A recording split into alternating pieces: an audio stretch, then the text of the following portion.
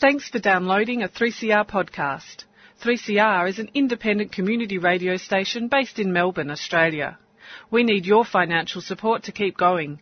Go to www.3cr.org.au for more information and to donate online. Now stay tuned for your 3CR podcast. Well, good morning, everyone. You're tuned to Community Radio 3CR. Time is just after 7:30. Yes, you heard right. It is daylight saving has started. So if you're still sound asleep, I guess you're missing the first half of our program this morning, which I wouldn't be at all surprised at because we've all had to drag ourselves into the studio an hour earlier. But anyway, we'll get used to it. We'll all adjust. It's just that we're always first cab off the rank with the new times in here in the studio. Never mind, but do stay tuned because we'll be running through until 9:15, our usual time slot, so I'm sure everyone will catch up with us very shortly. First up, I have to say a very good morning to James Beattie. Good morning, James. Good morning, Pam. How are you going today? Yeah, really good. I do have that slightly tired tenor to my voice because of because having to get up technically an hour earlier, but not really. But maybe I should just stop complaining and just harden up, really, and get on with it. Well, I'm trying to convince you. I've altered all the clocks, so yeah, we will. We'll it's not just a trick you're playing on me. No, yeah. Oh, and you've got so much to talk about this morning, James. Yeah, I just got back from a trip to Central Australia yesterday. Did a road trip with my dad and my brother and my partner to Uluru. Yep. We were kind of talking about it with Dad about 6 months ago, and he's always said, "Oh, I've always wanted to go there."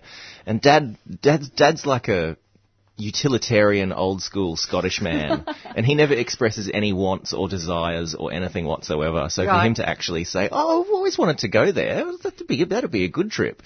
We just had to pounce on it and book it and say, all right, well, you're doing it, so you're flying down to Melbourne and we're leaving from there and da-da-da. So he actually did it to all of our surprise. Wow. Yeah, and had a great time. Yeah, we had a Winnebago that was like we were calling it the Egyptian style casino on wheels because it had everything in it. It was fantastic. But lots of hours on the road. The desert oak that you start to see once you get kind of beyond the Flinders Ranges area in South Australia when you're pushing more into the interior.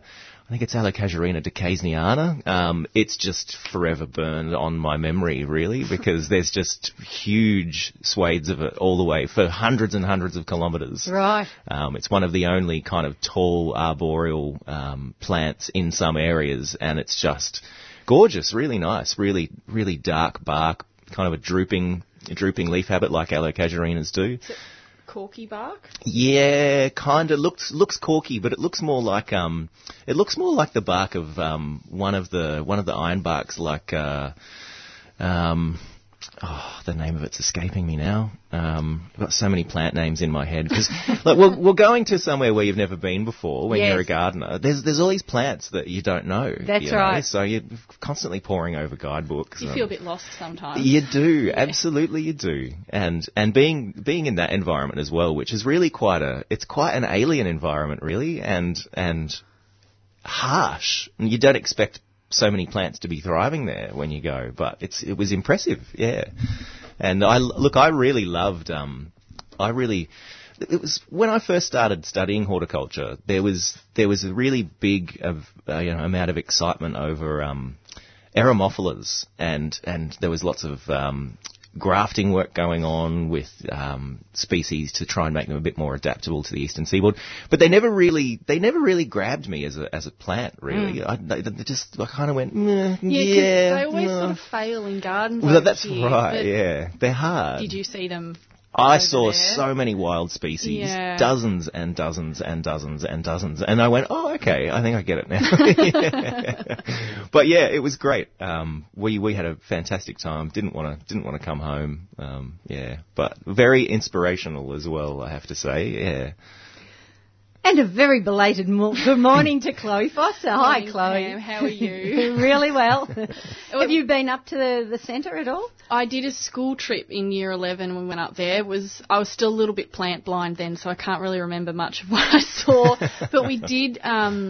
It was with one of the pastors at the school I went to. It was the town pastor at Hermannsburg in the West Macdonald Ranges. Oh, right. So we spent some time with the people who live up there, and they took us into areas that white fellas aren't allowed. Well, you need permits to get into. And awesome. Went witchetty grub digging in the acacia roots. Goodness me. It was really cool. I just remember it being so red, and then flying home to Melbourne, and you're like, oh, green. Yeah, green. It was just, and it's confronting coming back to the green. It is actually, isn't it? Because it kind of, when you drive there, the red kind of creeps up on you. Yes. And it's like the frog in boiling water thing. You just all of a sudden you go, oh, everything's really red. Yeah. And everything's stained red. I remember my backpack. Yes. And in the washing machine when I came home, the water that was coming out was red. I'd been on a school camp. We hadn't done any washing, and brought it all home after like 11 days or something. All right. It was just filthy. It would have been walking out the door. Yeah, I think they were. I was surprised by how, because you have to stay at Uluru or Ulara or something like that. I can't remember the name of it already. I was too busy looking at plants the whole time. And it's really hard being, in a troop of 4 on a road trip, and you're the only one who's really into plants. Oh, that would have been hard. I feel for you. Because every time you stop to, have a wee behind a non-existent tree somewhere in the middle of the desert, and you go, oh, what's that? What's that little plant on the ground there? And then all of a sudden everyone in the van is shouting at you. We're waiting for you. Hurry up. Come on. But the bit of ornamental horticulture that they're doing around the camp around Uluru, it's a really good illustration of the difference that a little bit of water makes, or, because a lot of the species that they grow as ornamental plants around the campground and around the resort, they're actually indigenous to the area, but they're irrigating all the time because they have to keep stuff growing and flowering, and with just a little bit of water and a little bit of irrigation, these species are absolutely, going gangbusters, and it was really quite impressive. And I'd always wanted to see Crotalaria cunninghamii in the flesh, kind of like a beautiful green flowered pea, and there were several stands of that around there that were doing really well. I saw that at Kings Park last year, and I was pretty excited. Isn't it wonderful? It's it's a weird colour. It's a limey, part of it's limey green, and then the yellow, like a yellow green at the tip. Yeah. The black. Yeah, sort of black lines on it. It's gorgeous. I think I've got a photo here that I might be able to send to get put up on Facebook, so people at home can have a look at it as well. Do that. But yeah, look, it was really, really great, and we went to Kings Canyon as well. Oh, right. Afterwards, on the way back to Alice Springs. Did you come across much Spinifex triodia? I think it's Spinifex's triodia. Yeah, it is. I didn't see as much of it as I thought I would. Yeah, okay. Because I was at the Flinders Ranges about probably 5 or 6 years ago, and we did like a sunset tour thing that you organised through the resort there. And that was really good, and I saw a lot of the triodia on that trip. So I was looking out for it this time, but I didn't see a lot of it this time. I'm not sure what it was when I was over there, but I had to throw out a pair of tracky pants when I got home because I think I'd say it would be the triodia because it hurts, the irritant species. Yeah, right. They all the tips of the blades of their grass broke off in my tracky pants when I was like walking through, and so you'd sit down and you'd get spikes. Yeah, nah. I had to throw them out. We climbed up to the top of, I don't know what it was called, it was somewhere out west. We climbed up to the top of one of the mountains. Yeah. And I remember all the way up there were these triodias, what I now think is triodia, all the way up, and I was just wearing tracksuit pants and it hurt. You think being in a school group, they would say, watch out for this thing. Yeah, it's out there. It's going to cause you a great amount of discomfort if you're not sure. Yeah. I don't know, but it's such beautiful country. It's just so different. It is. It's like an alien world or something like an alien really, world. Isn't it? Yeah, it's something that everyone should hopefully get to experience. Fantastic. Yeah. So how long were you away altogether, James? We were away for 2 weeks. Okay. Yeah, yep. And that included driving up there and back? Just over 2 weeks. I think it was 15 days or something like that. But yeah, the drive was the drive surprised me. I'm not usually good on long term in a car, but I just think it was having everyone together and being on the trip and having Uluru as the end goal. Yeah. It was. How long did it take you to drive up? We did it at a pretty relaxed pace. Meandered. Well, we went through the Coonawarra and the Barossa beforehand, so there may have been wine. Yeah. That's why he was so relaxed about the drive. Never combining the two, of course. Yeah. Oh, no. I was stalking you on Instagram while you were away. Acacia Puce. Acacia Puce. Why were you so excited about seeing Puce? I first heard a radio program on Acacia Puce on the ABC about it would be 10 years ago, I reckon, and it was a tree that was really quite. I'm not sure widespread is the word, but there were a lot more of them in the interior when European settlement happened. Right. But the wood was really good for making fence posts, if you can believe it, which is kind of tragic because it's such a slow-growing species that by the time it gets to a stage where you could even harvest it for a fence post, it's probably like 60 or 70 years old. Oh, wow. It's a long-lived acacia. Yeah, very long-lived. So the stands that they have of mature specimens, and there really aren't more than a couple of dozen of them left, I think, maybe even less than that. They're several hundred years old and, they're quite redolent of the Allocasuarina decazeniana that I was talking about, the desert oak, which is just ubiquitous around there. Looks quite similar to that in form, but much slower growing. And there's quite a bit of conservation work and stuff going on with it as well. Its common name is the waddy tree because the Aboriginal people used to make waddies out of it, like clubs and things. But just, I don't know, not the most attractive acacia in the world. It's just obviously a plant that's grabbed you. Yeah, but for some reason, I've just wanted to see one in the flesh for a very long time, and I finally got to scratch that itch at the Olive Pink Botanic Garden in Alice Springs, actually. Okay. I've heard that's a beautiful botanic garden. Yeah, it was great. Yeah. Really, really good. I was like that. I was in Perth early last year and I saw Eucalyptus macrocarpa growing wild, and that's my favourite eucalyptus. So its common name is the Rose of the West, and the flowers can get to 10 centimetres in diameter. They're nice. They're huge, and it's got really bright silvery foliage, and it's one of the Mallee eucalypts. And I got to see it in the wild. I was so excited. I think I took a few selfies and there were lots of photos taken. It was great. And it was just, I could see it for miles, and it was just plonked. It was like a paddock tree. It was really exciting. So I know how you feel. Yeah. Seeing that occasionally. It's funny, all the plants that you see when you see them growing in cultivation, but there's this itch that you want to see them growing in their natural habitat. Yeah, I don't know what it is. It's good to be able to scratch that. I like that a lot. Did you happen to see it in flower at all, or were you too late for that? Yeah, too late for that, unfortunately. Yeah. And it was just a little, quite a small specimen in the Botanic Garden there. Okay. Yeah. Do you know what the flowers are like? No, I haven't actually seen it in flower before. Okay. So yeah, I'm not entirely certain. I'm just trying to get this picture of that Crotalaria. I'd like that one to get put up on Facebook as well, because that's just absolutely gorgeous. Really. Well, I might leave you to do that while I get onto some community announcements. That would be handy. Awesome. Thank you. So you can concentrate on one thing at a time. And of course, being spring, I do still have a lot of community announcements to get through, so we'll make a start. First up, Warringal Orchid Society have got their spring show on. It's running today from 9:30 through till 4 o'clock. It's at St Sava Community Centre, which is at 212 Diamond Creek Road in Greensborough. Melway's map reference is 11C. There's ample parking, there's wheelchair access. There'll be orchid plants for sale, refreshments, orchid books, plant food, repotting demonstrations, Devonshire teas, potting bark and accessories.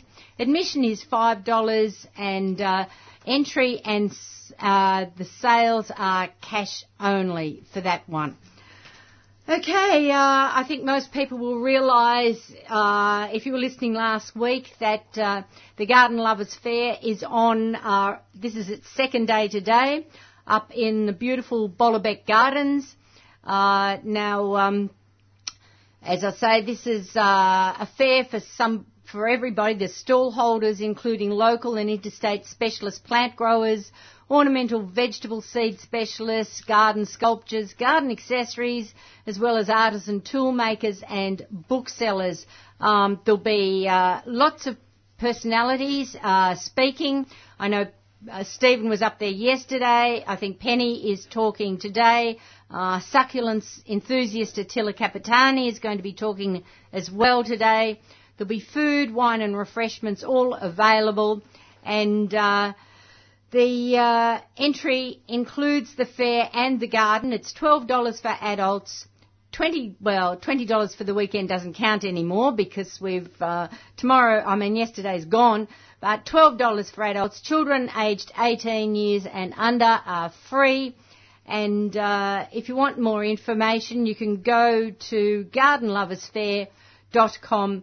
Now, the address of Bolabec is 370 Mount Macedon Road in Mount Macedon, and I know that will be well signposted. Also open today up in the same area, so you can go to both if you've got the time.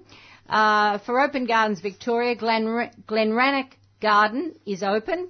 It's open 10 a.m. through to 4:30. It's at 84 Devonshire Lane in Mount Macedon. Entry for that one is $8. Children under 18 free. Students $5. You can bring a picnic to Glenrannoch and have that picnic on the lawns if you wish. But that's two wonderful events on both within close proximity of each other. Now, I had a message come through during the week to say that Cherry Hill are extending their Blossom Festival with the warm weather that we've had. The blossom has held on, and so they've extended it up to include this weekend. So it will close today at 5 o'clock, but it's opening 10 a.m, running through till 5. It's at 474 Queens Road, Wandon East in the Yarra Valley. Entry, adults $10, children aged 4 to 13, $5, children aged 3 and under are free. Every entry includes a free bottle of Cherry Hill's delicious Cherish Spritzer. There's a Kids Bee workshop for $5 per person. And lots and lots of photo opportunities in amongst all the cherry blossom there in the orchard. Okay, also, of course, still running is the Tesla Tulip Festival. It's running right through until October the 14th. Their address is 357 Monbulk Road in Sylvan. It's open 10 o'clock this morning, running through until 5 o'clock, and the Melways reference for that one is 123B5.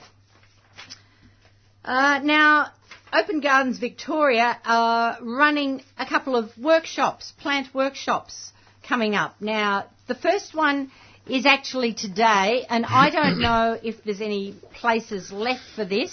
If you jumped online onto their website, you could find out if it's still possible to book in. This is down at Royal Botanic Gardens Victoria, down at Cranbourne, and Horticultural Manager John Arnott and Landscape Planner Jill Burness will present the workshop, Dream It, Design It, Do It, which is providing a behind-the-scenes look at the inspiration for creating this the site down at Cranbourne, and advice on how you can adapt ideas from Cranbourne to design with Australian plants in your own home garden. Now, it will include a guided tour of the Australian garden with live commentary aboard the Explorer bus. Morning tea will be provided on arrival, and there will be time to explore the gardens at your leisure. You can also take a picnic lunch, or you can book a table at the cafe located on site. Now, the address of Cranbourne is corner of Bellato Road and Botanic Drive in Cranbourne. Now, it is running from 10:30 through till 3. As I say, you would need to jump online and just check that there are still tickets available for that one. Tickets are $50 per person. Now, the other workshop that Open Gardens Victoria are running comes up next Saturday, the 13th of October, And this is a workshop presented by Jason Chong, I should say. Now, this is all about indoor plants. I don't know if people have... Jason's been featured a few times on television. He recently had a sale of some indoor plants, and I took my youngest daughter along to it, and the queue was going up the street, round the corner, round the block. Indoor plants are just the in thing at the moment. They it's not really just Christmas are. trees anymore. Oh, no, it's indoor plants. Well, Going nuts for them. Yes. Well, Jason is an absolute master at looking after indoor plants. So this is a very exciting workshop, particularly for maybe some of the younger budding gardeners in our audience. It's being held at the Plant Society, which is at 33 to 39 Keele Street in Collingwood. As I mentioned, it's next Saturday, running from 4 o'clock till 6 o'clock. So it's a late afternoon workshop.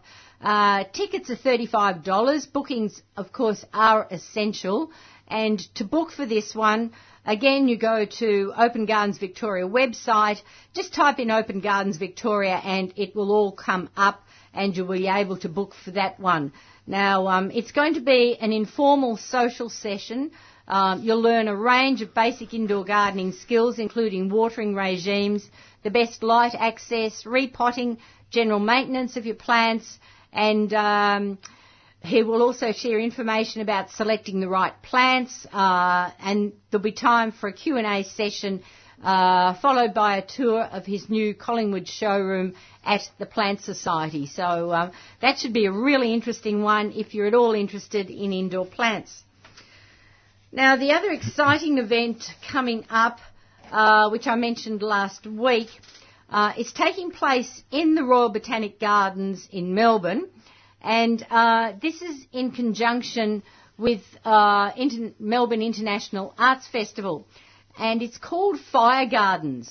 It's been set up by a French group, and they are absolutely setting the Botanic Gardens alight.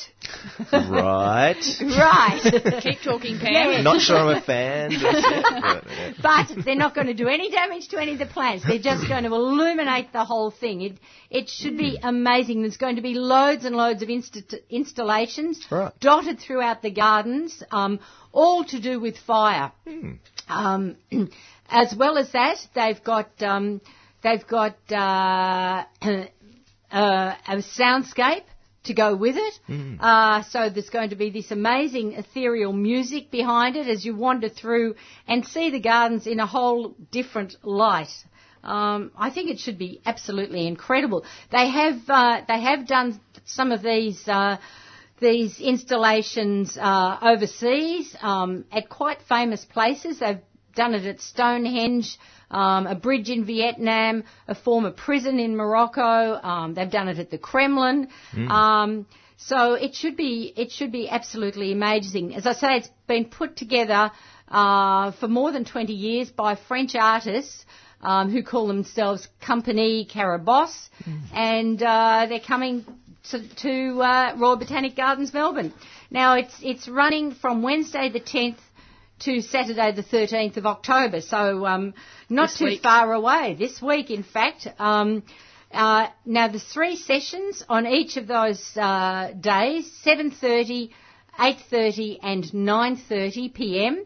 All tickets are $25, and I think that sounds like it's cheap at the price for what should be a really, really amazing way of seeing the Botanic Gardens in a new light, literally. Yeah, so good one for that one. And I'd love to hear feedback if any of our listeners do get to go to that one. I'd love them to ring us in next week and tell us all about it because it sounds amazing, really amazing.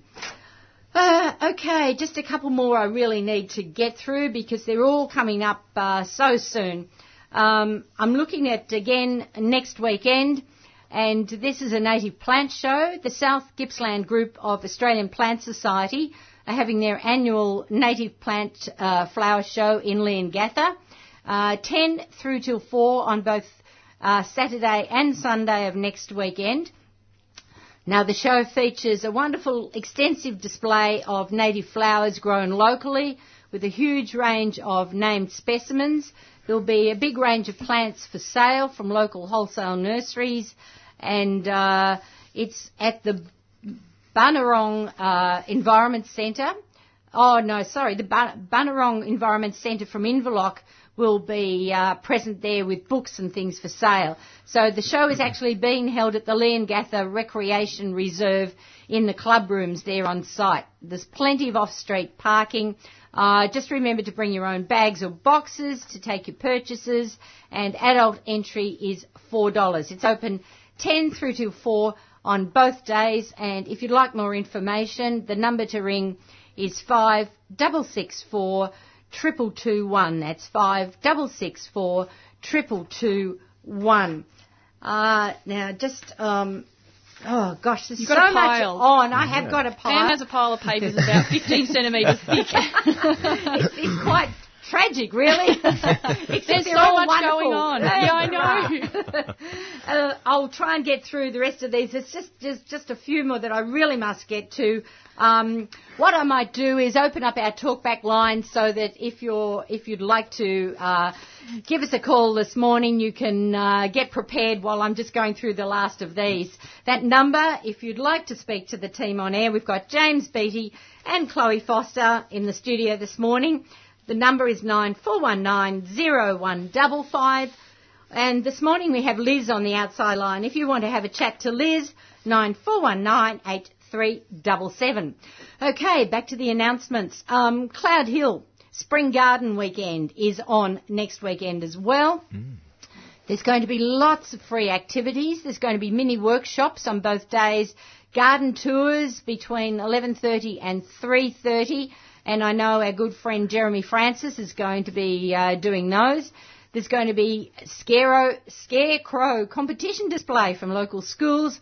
There'll be a peonies display from the expert Ronnie Beckel, which will be 11 a.m. through to 3 p.m. on the Saturday. Lots of children's activities, and the mini workshop programs will include workshops on camellias and rhododendrons, flowers from seeds, heirloom heroes with Digger Seed Manager, all about tomatoes, climbers for your garden and clematis, citrus, berries, and on it goes. So 13th and 14th of October, 9 a.m, so it's an early start, through till 5, so running all day. And Cloud Hill Gardens is at 89 Alinda Monbulk Road in Alinda. If you're a member of the Diggers Club or under 16, entry is free. For visitors, it's $10 for that one. Also, let me see, Geelong Botanic Gardens, the Friends Group, have got their next themed guided walk at the gardens. This is happening next Sunday, 14th of October, 2 o'clock in the afternoon, and it's going to be highlighting Australia's iconic plants. So that's a themed walk, 2 o'clock next Sunday. And entry is gold coin donation. You meet your guide at the front steps of the Geelong Botanic Gardens. Secret Gardens of the Dandenong Ranges. We've given it a fair bit of publicity. I don't know if there's any seats still available, but it's definitely worth a try. Our good friend Virginia's garden is going to be featured in it, and in fact she's going to be one of the botanical guides on some of the buses. Now, it's running 17th to the 20th and 24th to the 27th. And each day that it's running, they're going to different gardens. So you can book for more than one. You have a wonderful chance of visiting, as I say, not only local gardens, but there'll be some amazing lunches, there'll be some wines. It's really an excellent event that they've now run for the last several years. The best way of finding out exactly which gardens they're going to on which day and what's still available is to go online, and that's where the bookings are. You go to Secret Gardens of the Dandenong Ranges, all one word, but if you just punch in Secret Gardens of the Dandenong Ranges, it will all come up. Just two more that I really should mention. In fact, one more that's really important because bookings are open for this one. And this is a coach tour to West Gippsland Gardens. It's taking place on Saturday the 20th of October. It's being run by Encouraging Women in Horticulture. And as I say, it's going to several gardens down in West Gippsland. So they're going to be visiting Baramba, Country Farm Perennials Garden and Nursery, Picardy and the garden at Broughton Hall. Morning tea and lunch will be included. It departs from Federation Square at 8:30am, returning at about 5:45pm. Now, for members of Encouraging Women in Horticulture, $85. For non-members, $120. Student members, $80. Student non-members, $100. And for payment and to RSVP, you do need to do that by Tuesday the 15th of October, which is why I had to get to this one, even though it's not happening till the 20th. So time's running out. And to book, you go to events at ewha.com.au. So that's events at ewha.com.au for that one. Okay, well, as I mentioned, it's high time for our listeners to join us. If you'd like to, give us a call. The number 9419-0155 to speak to James or Chloe. And if you'd like to have a chat to Liz on the outside line, 9419-8377. Now, what I haven't mentioned before we get to any of the plants we brought in is that today is the start of Mental Health Awareness Week. Absolutely. And, of course, there is an extremely strong link between horticulture and benefits to mental health. James, do you want to start the ball rolling? How on earth does gardening help? Well, it's an interesting thing because it crosses so many different kind of sections and perceptions as well. One of the gardens that I've done is for a aged care facility just recently, and one of the things that we wanted to achieve with that garden was to make it a space that encourages the residents to go outside, and not only that, but engage with the garden as well. And when you look at the suite of people that they have staying at that place, there's people who have quite bad dementia, and things as well, and we've used a lot of scented plants in the garden as a way of creating. There's that precept in psychology called sensory modality, where you lay down memories based on how it engages your different senses. So the way something smells will lay down a memory. The way something feels at the touch will lay down a memory. And gardens really can tick all of those boxes. You know, put a few edible plants in there as well, and you can get taste in there too. Yes. And those memories that people have and being able to connect with them again can make a big difference, especially if you're in the grips of some kind of degenerative disease as well. But even if you're not living in an old folks' home, gardening has some wonderful benefits for mental health, and just the act of getting your hands in the dirt has been proven to be really good for your mental health. And even just being around green is good. Connecting with nature. Yeah, that's right. Yeah, when we're stuck inside, if you're in an aged care, you're inside. Yep.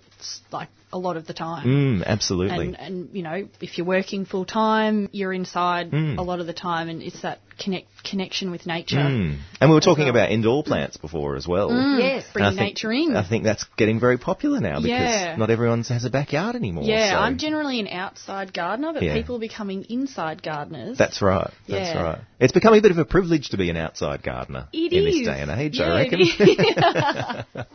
Well, of course, the most obvious thing that comes to mind is getting people out into the fresh air. Yeah, absolutely. Yeah. And getting active as well. So getting it's not active, just active for your body, but active for your mind. Exactly. And of course, once you're engaged, that is going to relieve stress. They've shown this with research time and time again. People leave behind literally their worries inside because they get out into that fresh air, they connect with the plants, and this is where touch and feel and all your senses come to life. It all comes in. And it engages you, and so you start to de-stress.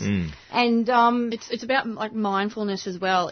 You're present in what you're doing instead of worrying about what you've got to do, worrying about what you just did, right or wrong. Exactly. You get out into the garden and you're like, I'm digging a hole, I'm putting a plant in there, or I'm pulling some weeds out. You are present in what you're doing at that moment, and that's also a form of stress release. That's a good point, actually. I've never really thought about that before, but you're bang on, because it's the here and now, really, isn't it? And you're right there in the moment, and it takes you out of yourself, and you can get into a bit of a funk and that kind of stuff. And if I don't do at least a bit of gardening every day, I get a bit shirty. I do. And just like, God, I need to go and pull out some weeds or something. Jeez. Well, a Dutch study actually asked two groups of people to complete a stressful task, and then concluded that gardening for 30 minutes after that stressful task resulted in lower cortisol levels, and cortisol is the hormone associated with stress. Yes. So they've actually documented and measured this. So it definitely lowered the stress just after 30 minutes of being out in the garden. So and when cortisol is released into your body processes it as a sugar. So and sugar isn't good for you. So that's another thing that's not. Yeah, right. Yeah. Now, the other really interesting thing, and you got some fun facts about mental health over there. I have. Good, go. Well, the other interesting thing, and you mentioned just almost as in passing, getting your hands in the soil.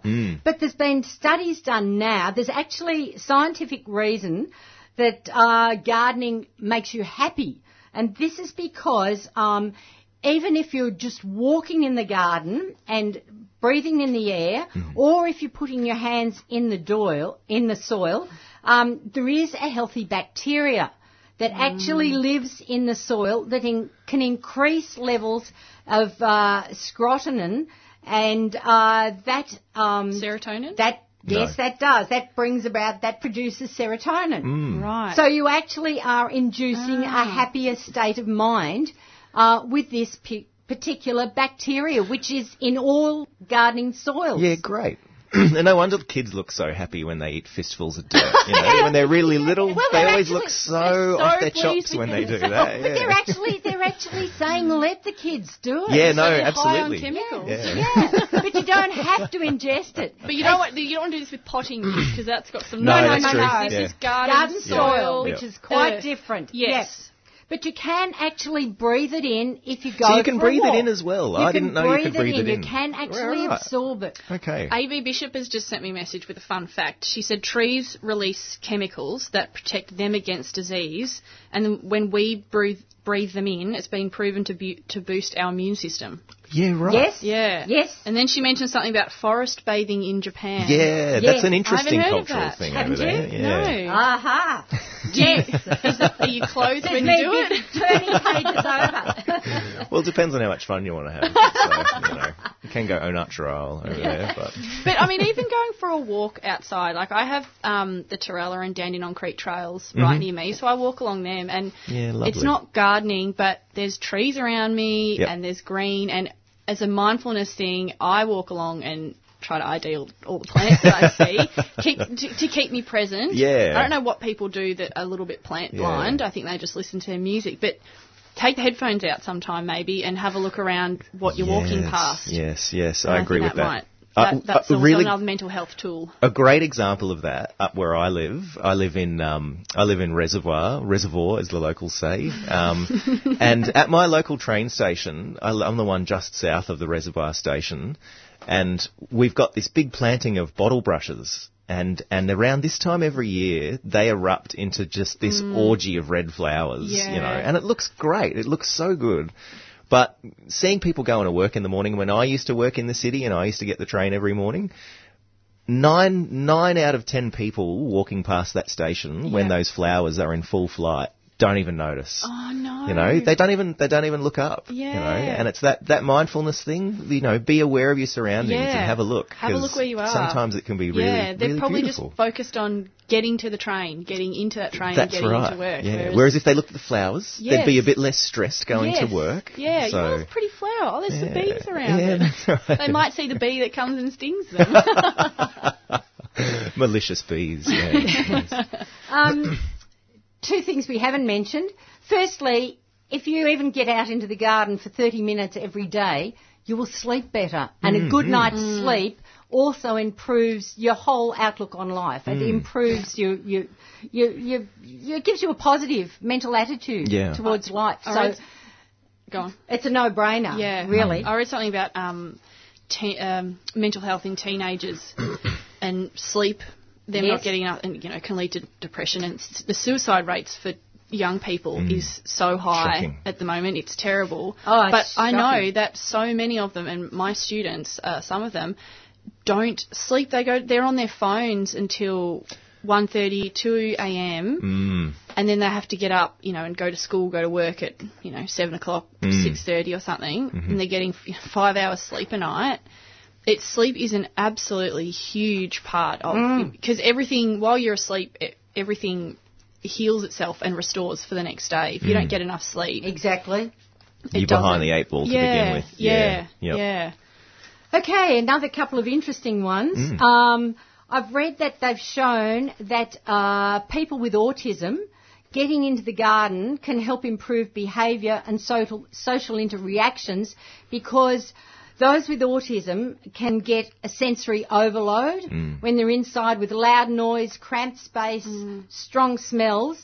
When they go outside, there's a sense of freedom and a little more control, and consequently their behaviour is more regulated. So I teach Cert 2 horticulture, and I teach the kids I teach are from a special school in Dandenong. They've got autism, high functioning and learning disabilities. Yep.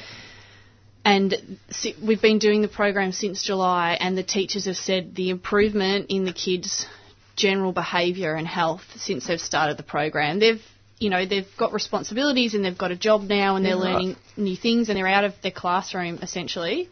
But how their behaviour has improved has been so noticeable, and it happens a lot. These kids, they're just so excited to get outside. They don't want to be in the classroom. That's not how they learn. How our society is structured with, and how education is structured for most people is very rigid, might be the word. And for some people that just doesn't work. So, a more practical approach where these kids are outside more often and learning differently. Do you think they're more relaxed? When Yeah, I think so. Yeah, they're not, and they're less worried about, being in school and I'm dumb and it's a labelling thing as well. Sure. They've been labelled with a learning disability. Yeah, so they can't do something that I can't. And, that comes back to your mental state as well. Is exactly what the things that you tell yourself that you can and can't do. And, those kids have been labelled, well, you have autism, you have ADHD. And they're like, oh, well, I can't. They think that I can't do stuff. And I was talking to them last week, and some of these, horticulture is a very technical, there's a lot of technical language and botanical names and, other, things that fall under horticulture. And, we take things slow, but these kids they're understanding things. It just takes a little bit longer. But if they plant a seed or a seedling and it grows, then it's self-esteem as well that they're gaining from that gardening experience. Yeah, exactly. And they've planted out some new garden beds with plants, and they can actually them grow succeed already. at something. Yes. On a philosophical level, I've thought about this quite a bit in the past. But if you're a mad keen gardener, and gardening in general, when you get into it, you're always looking forward, If you were asking me what was happening in my garden 2 years ago, I probably wouldn't be able to tell you. But if you say, what are you thinking about doing in a couple of years' time? And I'm like, well, I'm actually going to be shifting this around and maybe getting rid of that. And, so you're always making plans. And you're always looking to the future kind of thing. So I'm sure that's a big part. It's very positive. Very positive. Extremely. Yeah. Getting back to the message that AB sent through to us, I've just got here. I'll just give out the technical term. The Japanese, it's a particular term for spending time in nature that recognises its therapeutic benefits, and it's Shinrin Yoku, Right. and it means forest bathing. And it's at the core of their preventative health care in Japanese medicine. There you go. And the premise is simple. You visit a natural area, you walk in a relaxed way, and there'll be calming, rejuvenating and restorative benefits. That sounds nice. Lovely. Yeah. Like your That's walks nice. that you go on in the morning. Yeah. Yeah. Very good. Yeah. The other thing I'd really like to mention before we get on to some plant discussion is that when I was researching the book that Penny and I did on community gardens, it was my job to interview all the gardeners from different ethnic backgrounds, and the garden represented so much for those people, because when they arrived in Australia, they couldn't speak English. Often the husband had come out, 6 years earlier, and by the time he'd managed to bring out the wife and the children, he'd taken up with another woman. So the woman arrives in Australia, a foreign country, several kids in tow, can't speak English. She gets to one of these high-rise public housing estates. The first thing she discovers is the community garden. And to get into that garden, it's a lifesaver, because otherwise she's stuck in her little flat up, so many stories up above the ground. She doesn't know anybody. To come down into the garden, not only is that fresh air and she can bring the children, but she gets to meet other gardeners. Yeah. And they're all from different ethnic backgrounds. They've all learned how to communicate with each other, be it by hand gestures or gradually she might find 2 or 3 others that speak the same language as her. They can fill her in on where the local doctor is, chemist, particularly one that can speak their language, where the local school is. They can, she can start planting seeds and plants of things that she might have grown at home and things that she cooks for her own ethnic cooking. So already it's forming a place where she's starting to feel at home, a connectedness, and she meets friends. Yeah. And in these community gardens, often in summertime, they'll all bring down food to share. They'll sit and relax and talk to each other. And every single gardener that I interviewed, no matter what ethnic background they came from, all said, the garden is my saviour. Yeah, right. It's my absolute... If that wasn't there, they would have had a harder time. Yeah. I mean, Yeah, they've come from war-torn areas. Many of them have lost family. Family have been spread to all parts of the world when they've tried to escape from their original home because of the unrest. They're traumatised. The garden is just everything. It really is. And you can't underestimate. All of that is coming just from the fact that they got a chance to go and garden, share with others, and put their hands in the soil and grow what they're familiar with. So there's a social aspect. There's Huge social a huge social aspect. Environmental, and all of that impacts onto their mental health. Yep. Yeah. The connection between that as well, and community connectedness is it's a huge determinant in mental health as well as kind of longevity and overall life satisfaction as well. Yeah. So to be engaged with your local community is a really good thing for your mental health. Absolutely. And gardening is a great kind of, linchpin for that, I reckon. It's really, really good.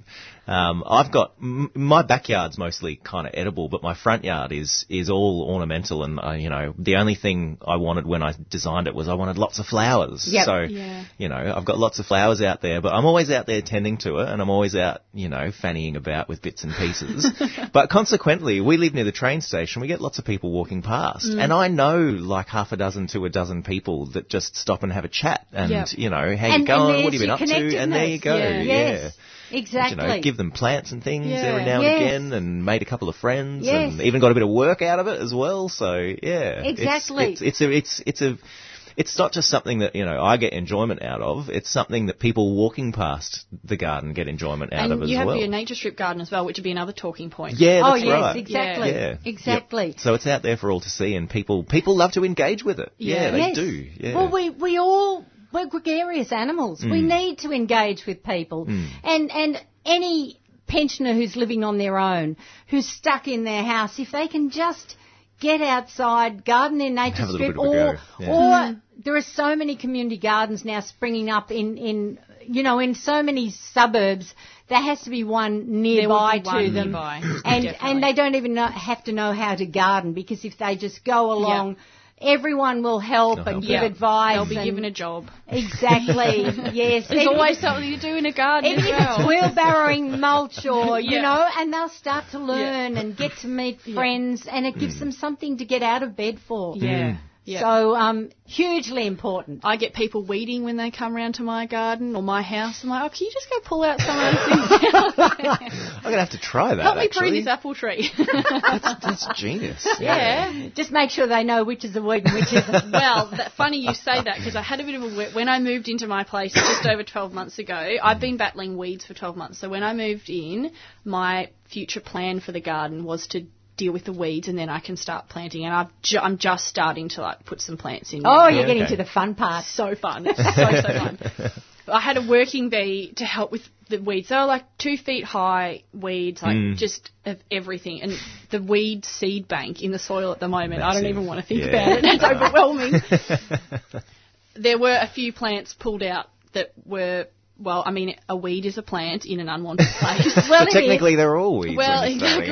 There were a couple of plants pulled out that I would have liked to have been left there, but I'm grateful for the help. Did you know they were there before the weeding started? Yeah, I did. Okay, That. Right. Well, one in particular, it was a little ground cover Hybertia, and it was a little bit straggly anyway, but it was just one of those weird forms that I got from Karanga, and I was sort of babying it. But it looked a little bit sticky, and they would have just seen that and gone, that looks like rubbish, I'm going to pull it out, with all the other weeds that are surrounding it. So. That's the danger when you get help from the uninitiated. Exactly. There's going to be collateral damage along the way. There was a little bit of collateral, but I'm grateful for the help because we got rid of so many weeds. Well, as Stephen would say, an empty bit of ground is an opportunity. So. I have since planted something there. Oh, good. Okay, well, let's start talking about some of the amazing plants you've brought in, and you've got an Australian native orchid, I think. Yeah, so I have a really cool selection. I actually moved into my grandparents' place 12 months ago to help look after it, and my nana loved her native orchids, and this is one of them.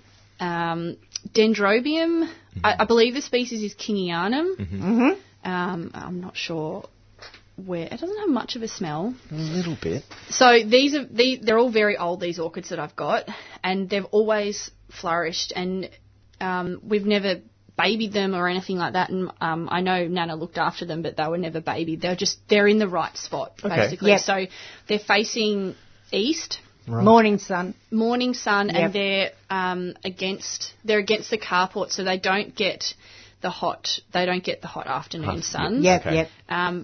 There's a bit of shade cloth over them, and and some ferns and stuff around. So they get the morning sun. They are protected, although this one is just out of the shade cloth area, and as we can see here, and you'll be able to see it in the photo on Facebook too.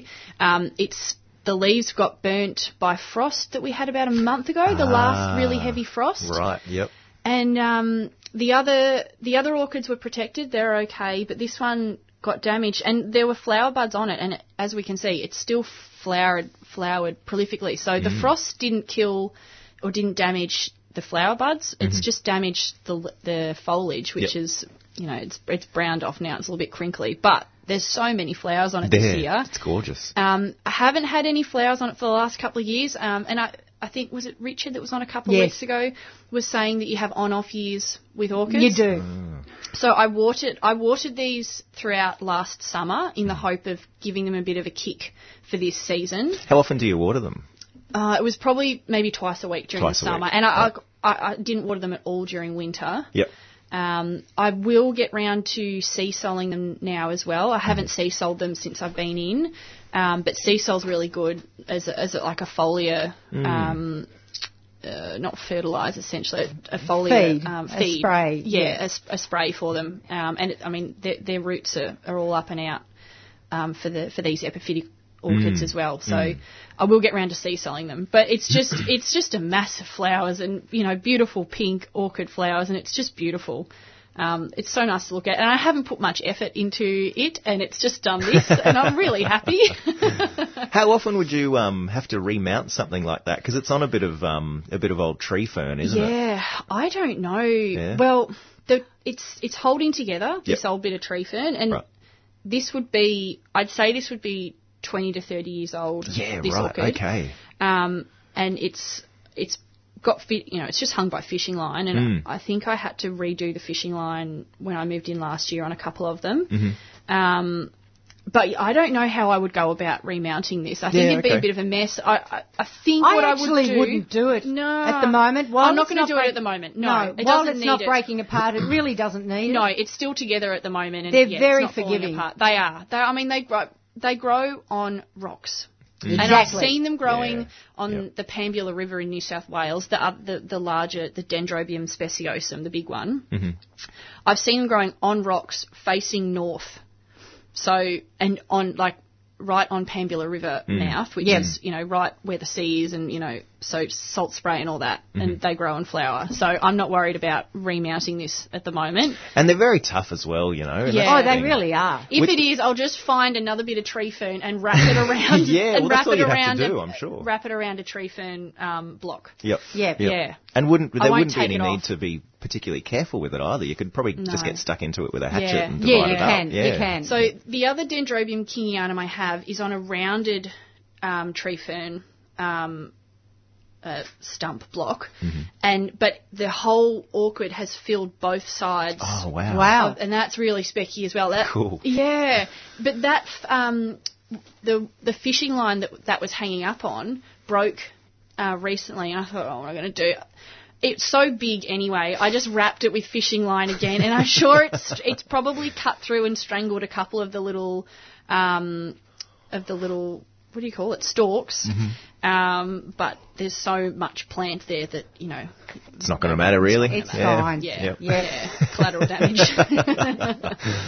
No, it's a beautiful little thing, and it's flowering prolifically at the moment, isn't it? This has been, as Richard was saying, this has been a fantastic year. I've got one of the big Dendrobium, rock orchids, which has been in a pot for years and years, but it is so busting out of the pot that my job, as soon as it finishes flowering, and it's flowering prolifically at the moment, I have to literally get it out of the pot. Yeah. And Richard was saying, just you can take an axe to it, just chop it in half, in quarters, repot it, and I'm off and away again. And as soon as they finish flowering in springtime, this is the time to be doing it. So that's a job waiting for me. Excellent.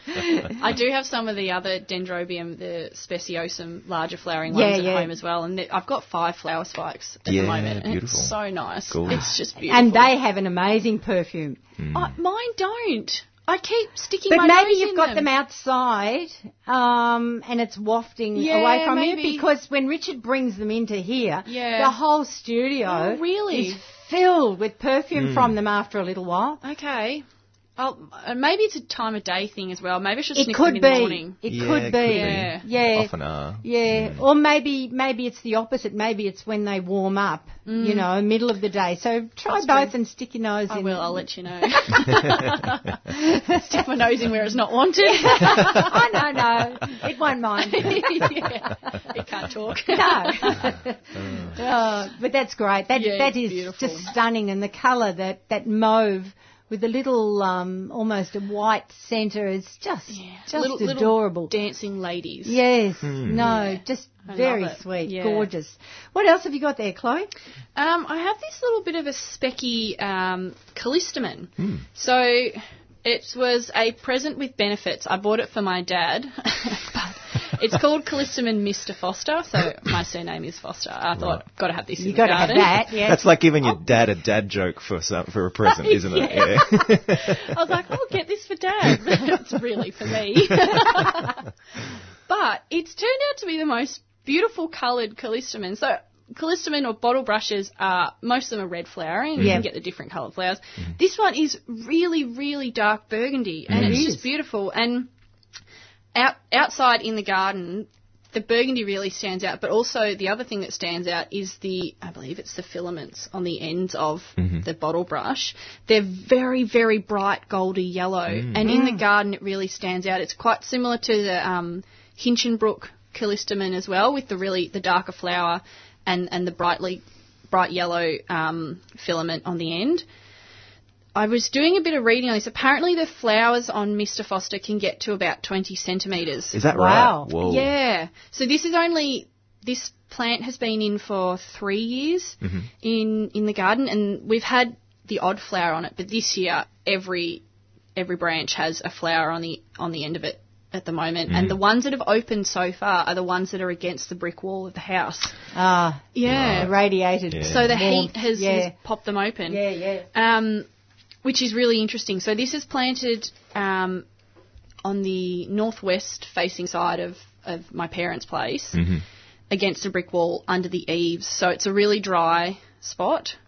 We've watered it the last couple of summers to get it established. And we'll probably keep watering it for this summer as well. But after that, I sort of leave things alone. Yeah. Callistemons, it's so tough. They're just so tough. Extremely tough. Exactly. Yeah.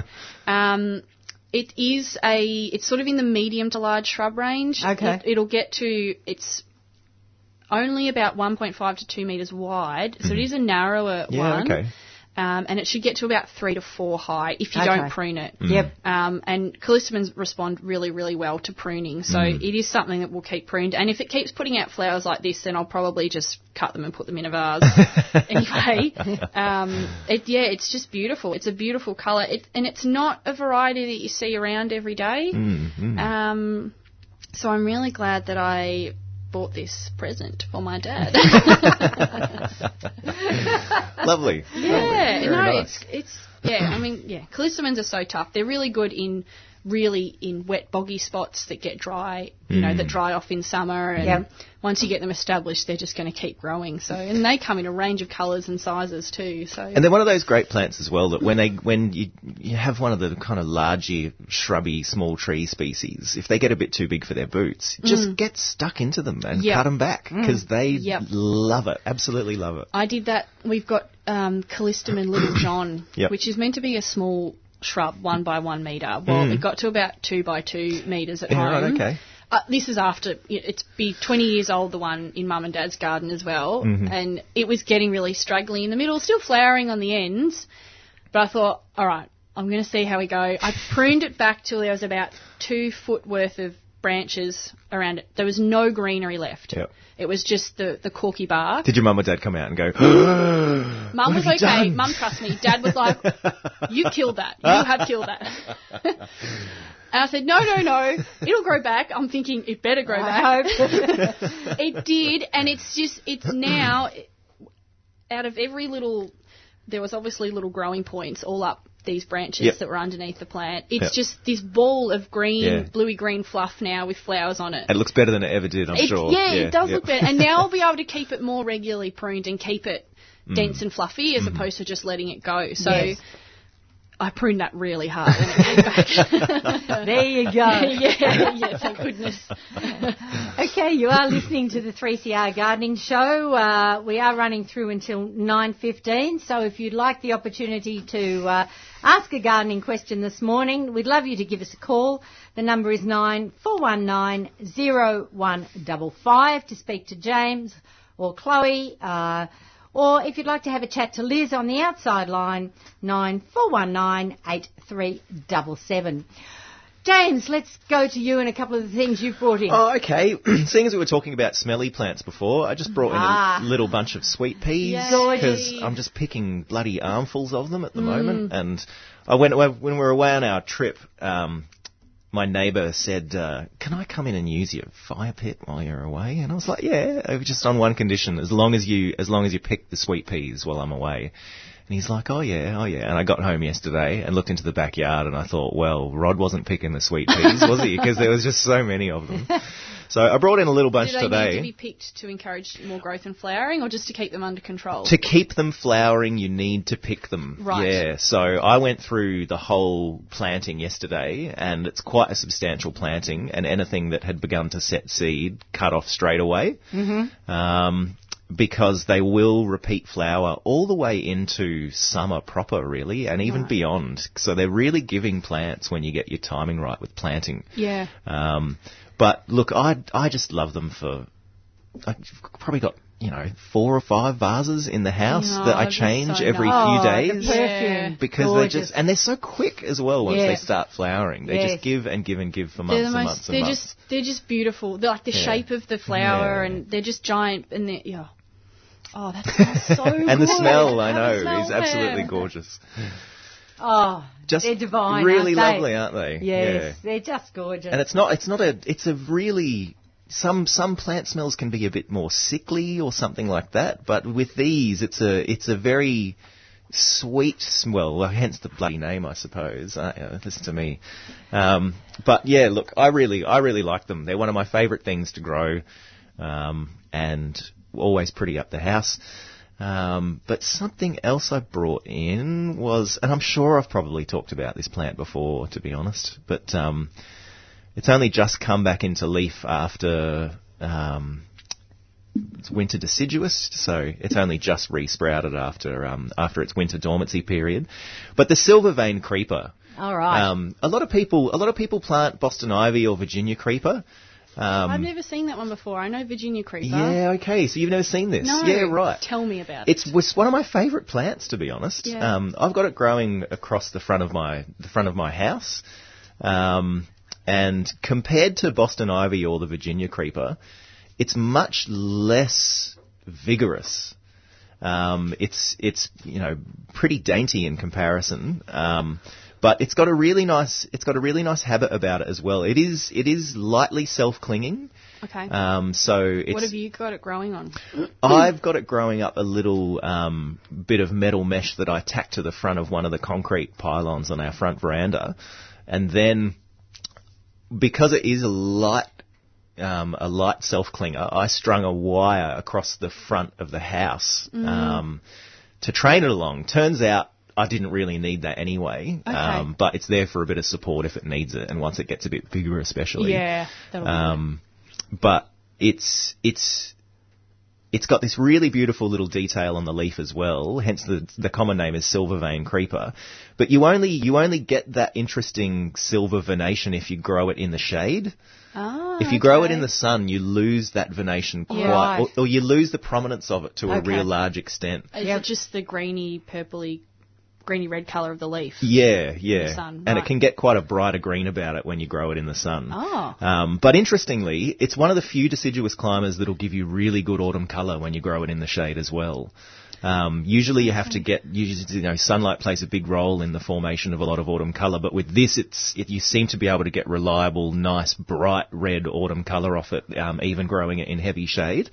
And one of the other things about it that really separates it out from Boston ivy or Virginia creeper is that it dangles. It's got a pendulous quality about it. And I've got it planted along the front of a veranda that we spend a lot of time on in the summertime. Yeah. Because my other favourite part of it, and I'm not sure it came up on the Facebook photos that we put up, because the fluorescent light in here tends to make things look a bit it does. weird. It does, yeah. But it's got this beautiful purpley burgundy colour on the back. And when you're sitting behind it like that and the sun hits it from the front, this purple is even more prominent. It's almost incandescent when you get a bit of afternoon sun coming in. Beautiful. Wow. Just gorgeous. Yeah. Really, really gorgeous. Grows easily from layering as well. So whenever I want more of it, I just kind of bury a bit underground, and then a few months later I dig it up and pot it up, and it's simple. Yeah, really, really simple. So how vigorous does it get, James?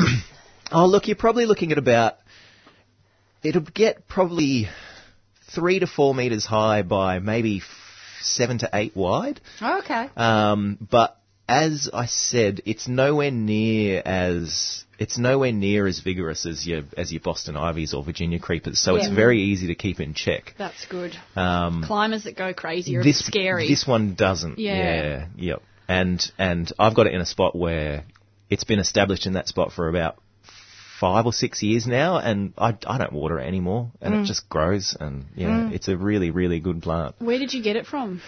I originally got it from, I think I got my first plant from Stephen Ryan, actually. Okay. Yeah, I did actually, from up at Dixonia there on Mount Macedon. So they're a little bit harder to come by?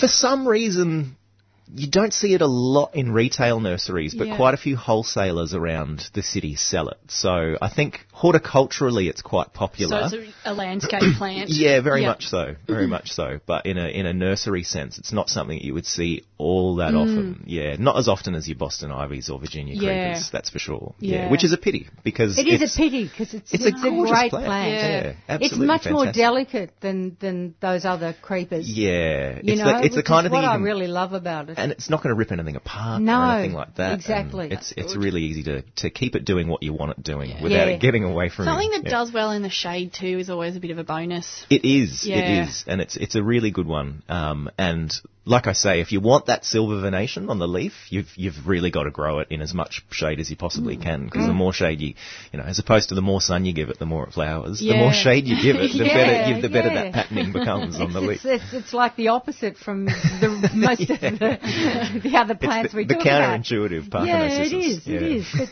fantastic.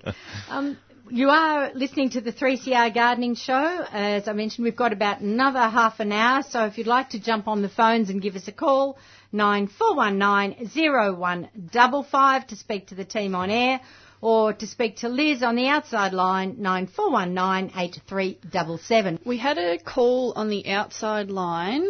A listener says she has a year-old smoke bush. It has buds on it, but now the branches are long and without many leaves. When should she cut it back? I'm thinking smoke bush. My head goes straight to the native smoke bush conospermum, but I think maybe it'll be cotinus. Yes, it'll be cotinus. Yep. Yeah. James? Anytime you want, really. Even if it is budding now, give it a cut back. It's one of those things that if you don't prune it regularly, it can grow into a small tree, but you can keep it into quite a tight shrub if you prune it annually as well.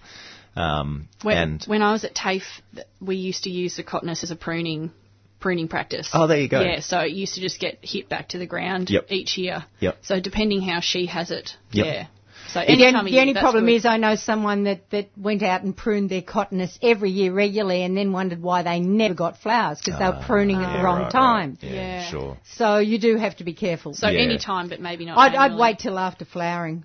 Yeah, that's a smart move. Get that display. That's a general rule. And that's a general rule anyway. For most plants anyway. Yeah. But they're tough as. And it's another plant that loves a prune too. Yeah. Don't be afraid to go, always err on the side of being a bit more brutal with it. But that's kind of my rule. That's my rule in life anyway, really. So. Whoa. Oh dear. Yeah, it can handle it. Certainly. Yeah, they can handle it. That's the main thing. Yeah. Okay, you're not going to kill it. No, you won't. All right. There's another one you haven't mentioned there, Chloe, that you've got. Yeah, I'll bring up this one. Little Pimelia ferruginea magenta mist, it is called. That's gorgeous. It's really gorgeous. Every single stem has a flower on the end of it at the moment, and they're a bright pink umbel, I think is the word. So sort of like an umbrella-shaped flower, umbrella-shaped inflorescence with lots of little flowers in it, bright pink. It is growing in the really harshest part of our garden, west-facing, cops the last of the summer sun every single day. Give it a bit of a tip prune each year, and it just comes back. It just keeps coming back. And they're a really, really tough little plant, these Pimelias. They also come in white as well, so which I think it's getting more popular as a landscape plant because they're so tough, and the foliage is bright green and a little bit shiny, so they do kind of fit in with exotic plants as well when you do want to mix. Really good for little birds and bees and stuff as well, because there's so many flowers on it. And with this little specimen that you've got at the moment, that's flowering right at the terminal, but once that finishes, do the other buds then take over, so you get quite a long flowering season out of it? Yeah, it does flower for a while. Okay. But the flowers that are on there now last for quite a while too. Right. So what I think will happen is the buds that are about 2 inches down the stem will grow up and flower up the top as well. Right. It's a beautiful shade of pink, actually. It is, Really nice. It's really bright. Not too in your face. Yeah, pink can be a bit like that. It can be. But Pimellias, I think that species would be from WA. Most of the really specky Australian natives are. Yes, I know. So good drainage. Good drainage. But they do really well in dry spots. I just wouldn't have them sitting in a really boggy spot. So anything else, they'd be fine. And I would imagine they'd take a fair amount of heat. Yeah, they take a lot of heat. Yep. Yeah, they can take a lot of heat. I haven't planted one against a brick wall, but I probably wouldn't be afraid to plant one against a brick wall either. Okay. So, yeah, they're so tough. When it was younger, I tip pruned it. I've tip pruned it from a really young age, and they stay to bush it out a bit. Bush it out, and they stay really dense. But they're less than a metre.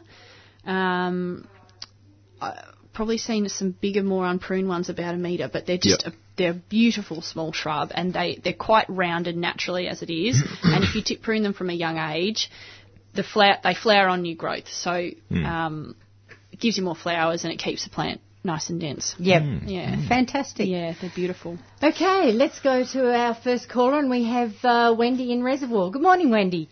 Good morning. Enjoy your show very much. Thank you.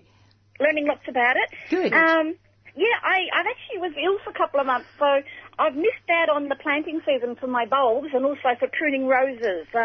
With the bulbs, to store them for next year, should I put them in a brown paper bag or plant them in soil? And is it too late to prune my roses now? No, I'd get stuck into the roses right now. Definitely. Yep, that's not a problem. And with the bulbs, what bulbs are you growing? Well, actually, I've got some daffodil and some freesia. Right. And hyacinth, I think, yes. Okay, so you've got those bulbs and you haven't planted them out at all yet, or? No, Have they shot? Yeah. I don't think so, no. Right. Look, I would probably just put them in the ground and see how they go next year. Okay. They're probably not going to do anything for you now. Yeah. But they might, they might survive over the summer underground. The only thing is, because they haven't shot up, you've got to remember where they are. Yeah. Because otherwise you could put a fork through them and. Oh, okay. Thank you very much. Oh, the other thing is, yes, I've got some fruit tree seedlings, some peaches that my aunt gave me that are about half a metre high. Is it too late to plant them out now?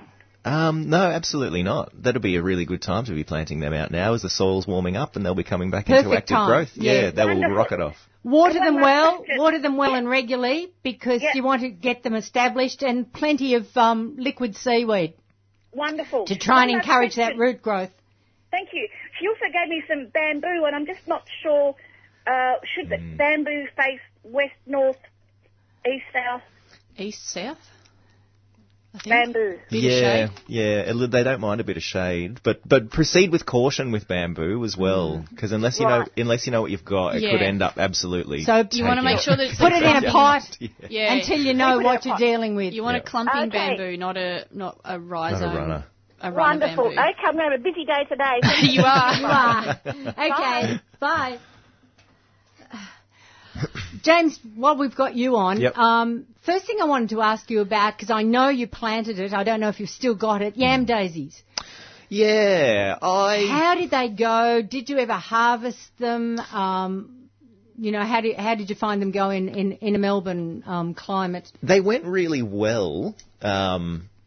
The best spot I planted them and the spot that they did really well in was actually in the veggie patch. Okay. So I've done that too. Yeah. Mine's going ballistic. and they go absolutely gangbusters. So they actually like a really rich soil, surprisingly. I think considering when European settlement happened, that there were vast swathes of grassland, especially in Victoria. Yes. I think despite the fact that topsoil was not very deep, it was incredibly rich. Yeah. Right. And So things like the that. volcanic plain soil is so nutritious. That's right. Yeah. That's right. So planting them in a vegetable garden kind of situation, I think, is the best way to grow them if you're going to eat them. Because I experimented with some of them on my nature strip as well, which I didn't do any soil improvement in. I don't do any watering of. Yep. Apart from putting something in the ground and watering it in, that's it. Everything there is on its own from that point on. I was hoping that they would do well there, but they didn't. But they didn't. They lasted a couple of years and just looked a bit sickly and just kind of gave up the ghost, really. Okay. But growing them in a veggie patch situation, really, really good. And did you get a decent sized tuber? Yeah, so I put in about a dozen plants, and we got about 400 or 500 grams of tubers Wow. off of that. Okay. Yeah, That's all right. So that's not bad at all. Did you cook them up and eat them? Yeah. How'd you do it? Just in the oven in a bit of foil. Yeah. So Yeah. just kind of Just simple. bake them? Yeah, Yeah. kind of coconutty. The Ooh. coconuttiness kind of surprised me, and very kind of creamy texture as well. Did you peel them first or I just not gave them bother? I just gave them scrub a scrub. Yeah. Yeah. Yep. Absolutely. So like a carrot, you don't have to peel it. No. Yeah. No. And like a carrot, probably all the goodness is in the skin. as Exactly. Yes, probably. Yeah. I try and not peel anything. Yeah. Yeah, I if can. don't peel anything. Yeah. Saves time too. It sure does. But look, I really liked it. I really like growing them. The only thing that stopped me growing them again is that I think the cost of them as a food crop is quite prohibitive, because when you pay $3 to $4 per tube and you have to put in a dozen of them to get half a kilo, it's a pretty, There are other pretty tubers expensive you could curiosity. grow. Yeah. I'm really glad that you said that they did well in your veggie patch, because I threw a few plants that I got from the last Cranbourne and Friends plant sale into an old part of veggie patch in my garden, just to see how natives would go in a highly fertile sort of really loamy soil. And the thing that's doing the best is the yam daisy. There you go. And Yeah. I thought that might freak out from all the nutrients. Yeah. And drop over. But the clump has doubled in size. I think there might be one or two flowers coming up at the moment. Yep. Okay. But it's so chunky at the moment, and it's so green and lush. Prolific. Yeah, Prolific. absolutely prolific. Yeah. It's just a shame that once I don't want once to all dig the it up and eat it, though. well, dig it up and divide it, because Yeah, maybe. That's how they used to be harvested as well. They used to be pulled up and divided, and some thrown back in the ground, Yeah. and others kept for food. So that's a good way to do it as well. I might try that, because I'd like to get a few more in, because when they do flower, they're a beautiful flower. They're as gorgeous, well. really, really Yeah. nice, Yeah. and I quite like the foliage on them as Yeah. well. And the seeds germinate really easily. I've never done them from seed, and I was going to Yeah. ask if anyone had, so it's glad to know. When I was at the gardens, so when they run school programs, one of the plants that we grow for the education programs was Chrysocephalum, the billy buttons, which strikes really easily. The other one is the yam daisy seed. You just sprinkle it on top of a tray and sprinkle a little bit of soil on, just to sort of settle the seeds down, and they all germinate. Yeah, right. Okay. I had a couple of seeds on my plant at home that came off, so I've just thrown them in on the ground at the moment, so hopefully they germinate, but they're pretty easy. Yeah, okay. Yeah, so All if you right. There you sprinkle some go. on top of That a pot... eliminates your cost. Well, that's don't it? right. That brings it would. way down. So if you keep... And what we did in the gardens nursery, we just had a large tub of a little crop of yam daisies, and we let that flower and collected all the seed, and then planted the seed out. So, yeah, right. Yeah, you could keep a crop and grow some and dig some up for food as well. The little experimental crop that I did grow that did do really well, I thought, geez, I would love to grow that long term as a food crop, but it's something that you'd have to devote an entire bed to, I reckon, to get any real use out of it. You know? It was something that was kind of wild grown and wild harvested, trying to translate it to a backyard vegetable garden situation. It's pretty tricky, actually, but you can do it. It's doable. Yeah. And I got pretty good, decent sized tubers as well. I was like, how old were the tubers when you pulled them out? Were they in for a year or? I put them in. It was a few years ago, but I put them in late summer, early autumn, and I harvested in early summer. Okay. And they did well. The biggest tubers that I got were kind of thumb-sized, which is quite large for yam daisies. From what I'd seen in the past, I thought it was quite large for a yam daisy. But yeah, that point about the nutrient level for something like that, I think we had a bit more rich topsoil than we used to before hard-hoofed animals got here. Yeah, and it all washed away. Yeah, so a lot of those smaller herbaceous grassland things, Yeah. I think they actually enjoy a bit of extra nutrition. Yeah. So maybe try some Jerusalem artichokes or some sweet potatoes next. I've tried Jerusalem artichokes and never again. Never again? Because I'm still digging them up. Yes, yes. And I think we planted 5 tubers and we got something like 80 kilos. Yeah. So, yeah, and I'm just like, nah, maybe when the apocalypse happens, I'll be growing that one. But It's like potatoes. My pa planted them in the garden 25 years ago, still and coming I'm up. still pulling them up at the moment. But yeah, sweet potato would be a Sweet good one. potato would be a good one because you absolutely. can use the young leaves as well. That's true. That's I very haven't grown true. sweet potato before. Are they controllable? They don't get out of hand here. Okay. Really. No, they don't get out of Yeah. hand. Yeah, I might give they're them a pretty go. good. Yeah.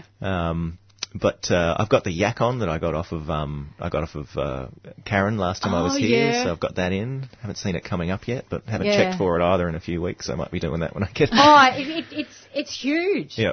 You know, they're very big plants. Yeah. Well, I grew put it near a one year. big frame, and I'm thought, it's probably going to cover that. I grew it one year in my veggie garden, and it really took up a lot of room. The trouble was that I personally didn't care for it. like the tuber. Yeah. But then Stephen has said that what you have to do with it to increase the sugars is once you've harvested it, you should actually leave them out in the sun.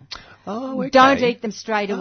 right. So you almost like, you know how you cure a pumpkin? Yeah. Yeah. Similar thing. Similar thing. right. So don't eat them for a week. Leave them out and let them build up the starchy Well, that's a good sugars. one to know. Yeah. Yeah, so I haven't tried that because I didn't get back to ever planting it again. But Next time. There'll be next another time. time, yeah. See, always looking forward. Always looking I'm forward. always I'm wanting different things to plant. That's the Yeah. It's an adventure. It is. I mean, I couldn't bear to just plant the same thing every year. It would be boring, and, Yeah, and true. my diet would be boring. Yes. And, Yep. you know, so yeah, I have to experiment. Have we all got our tomato seeds in at the moment, or germinating, or no? I put punnets in. I don't do them by seed. Oh, really? I'm not Yeah, patient okay. enough. Yeah, right.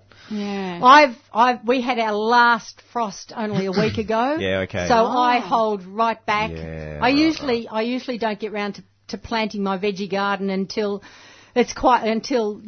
October. Yeah, Then I okay. go crazy Yep. and get everything in a hurry so that it'll be in long enough for me to harvest. I'm But, fortunate enough to have a wee greenhouse in my backyard Oh, that I lucky built, you. and it's got I put an automatic watering system in it before we went away on our trip Oh, as wow, well, that because is fancy. it's kind of critical time of year for Yes. sowing tomato seeds, and you should really have done it already. And I was probably a week or two later than I would have liked to be. Yep. But then I thought, well, if I don't put in this watering system, I'm not going to be able to grow these bloody tomatoes again. Because last year I had to buy them from the nursery. So yours are seed that you collected last season? No, seed that I ordered. Okay. Yeah, I just like you get a better choice of varieties and huge stuff. choice. So I was always trying to decide what you want, and I used to. So are they heirloom varieties? Yeah, great. they all Lovely. are. Yep. Yeah, I just think that you get a bit more interesting diversity and stuff. Oh, with the and heirlooms. flavour and yes, no, Flavour. I love them. I'd rather sacrifice a little bit of yield for Yep. flavour and even just the look of some of them. Oh yes, and the colours. Yeah, that's Colours right. are amazing. So what can you remember some of the varieties you've got in? One of the only varieties that I've regrown this year. All the other ones are new ones that I haven't grown before, but Okay. I'm growing Tigerella again Yes, because it's that's just a good it's one. one of the most prolific Yep. tomatoes I've ever grown Yep. ever in the history of my I life. love Tigerella and green tomato. It's really good. You know, yeah, green the zebra. green zebra is pretty green good zebra, too. I Yeah. love It's that fabulous. one. I Yeah. love the flavour. It just looks good. Oh, it's beautiful to eat too. Yes. Yeah. There's another one. I'm growing 2 orange ones, one flame, which I actually have also grown before as well. So I told a lie there before. Okay. But good yield, really great flavour, and it is kind of carrot orange tomato. Yep. And as a kind of a brother to that or a sister to that, I'm growing Sunrise Bumblebee. It was a new variety that diggers were offering this year, but it looks like a mini Tigerella, except that it's orange, more kind of an orange colour. I've tried Pink Bumblebee. Oh yeah, how was that? They're a fantastic flavour. All right. And any of those cherry tomatoes are always really prolific. Yeah. You know, if you don't have room for big tomatoes, the cherry tomatoes are fantastic. Yeah. So, yeah, I'm excited. So when I got home yesterday, the first thing I did was run into the backyard and open up the greenhouse and see how everything was going. And everything's germinated and it's full of life. The irrigation system didn't pack up. Didn't pack it in, just worked the whole time, worked like a treat. So, fantastic. Yeah, good. Excellent. Brilliant. Okay. The other thing I wanted to ask you about, and again, it's because it's something I know you've experimented with, particularly in your nature strip. Yeah. Australian native grasses. You've planted a few different sorts. Which ones have you found particularly good, and which ones have been particularly good for bird attracting? For bird attracting, I'm not sure I can answer the bird attracting one very well because we just don't really get a lot of native birds where we are. Really? We get a lot of interlopers. Yeah. Okay. So that's a shame. We're lucky to get magpies and the local turtle doves, the occasional wattle bird, and maybe a little silver eye here and there. But that's we don't really get, we don't get wrens or any other honey eaters or anything like that around where we are. So, okay. But in terms of kind of ornamental value for those local grasses, I've used wallaby grass extensively on my nature strip. That's just beginning to show signs of starting to flower at the moment. Okay. And it's really, despite the fact that it's been dry as well all winter, it's been so incredibly bloody dry. So everyone's going to agree with me. It's just, there's been such a dearth of rain, it's ridiculous. But despite that, the grasses are doing really well. The little wallaby grass that I've got is Ostrananthonia geniculata, or I think it's now Brightidosperma. It's had a name change, and but Need wallaby grass is its common name, and it's a little stout grower. It only gets to about 15 or 20 centimetres high at its highest kind of flowering height. Beautiful, really almost kind of fluffy seed head. So when it puts up its flowers, it's not technically a flower because it's a grass, really, isn't it? But it's once it sets the seed and the seed begins to develop, the seed itself is like a little kind of fluffy rice bubble kind of thing with a big awn coming off it. And when you get the glooms that are full of seed all together, it's en masse. The effect is really beautiful. So that's kind of the main species that I've got growing to tie everything in together in my nature strip, and it always does a really beautiful job of that. So how do you manage it? Do you cut it right back to ground, or? Yeah, I've experimented a few times and a few different methods of because there has to be some element of biomass reduction at some point, like you would usually mow a lawn. With those native grasses, they really do need a seeing to at least once a year. And I've given them a pretty low brush cut before, and then just raked up the thatch. Yeah. And I think that method is probably better for recruitment because you actually leave a lot of the seed that the grasses produce. It's fallen into the soil. Yeah. That's right. Yes. So you're going to get even more lush growth next time. Yeah. As opposed to a mower would take it all away if you that's right, potentially. Yeah. Depending on what time of year you did it. Yeah, definitely. Yeah. That would definitely be the case. And I've also experimented with fire as a method of weed control. I wondered that. And found it very interesting to fun. watch go on. That would be so and fun. Stressful. Did you call up the MFB and say this is happening? I should have. I certainly should have. But look, I did it in tiny little patches. Yeah. So it's if I was expecting the whole thing to go up whoosh in 10 minutes, I definitely would have done that. Yeah. But I was very, very careful when I did it. And obvious caveats is don't do it in the height of summer. Don't do it when it's really windy. Obviously, yes. But have a hose on standby. Yeah. I used it to control a Vulpia that had come up in alarming numbers that had just never been there before. One year we just noticed it and went, crazy the amount of this Vulpia there is. And we tried to hand weed it. So we got out our little camping chairs and put them down and tried to pull it out by hand. So for an hour and a half, neither of us moved the chair that we were sitting in, and I just went, That is dense. this isn't working. Whoa. This isn't working. Because it was growing amongst stuff that we wanted to keep. So in the end, I was just putting a lighter to it and going, hey, look, it actually burns really well. Yeah. And you got some good recruitment. well, from the yeah, native grasses. we definitely burnt the Vulpia at a time before its seed had set or matured. So burning that back to stumps, it's a weedy annual grass. We've had very little of that come back this year, and what we have had come back, it's easily hand pulled. Yeah. So, and I've noticed as well, I threw a whole lot of chocolate lily seed around a few years ago that just never did anything. Yep. But since the fire's gone over it, hey presto, all of a sudden they've germinated There you and go. they're growing. Yeah. Okay. So Have you put bulbine lily in? I put a couple in, hoping that, because I'd grown bulbine lily a lot when I did bushland regeneration, and we actually found it quite weedy with some of the plantings that we did. So I was hoping it would do the same thing in the nature strip, but unfortunately, they just packed it in as well. I'm not sure whether there's an influence with the street tree that's in it that's kind of holding things like that back. Because they've got a little bit weedy, like it's a good weedy, in the section of my garden that I've put them in. All these, around about 3 tubes that I put in, all these little green juicy things have come up.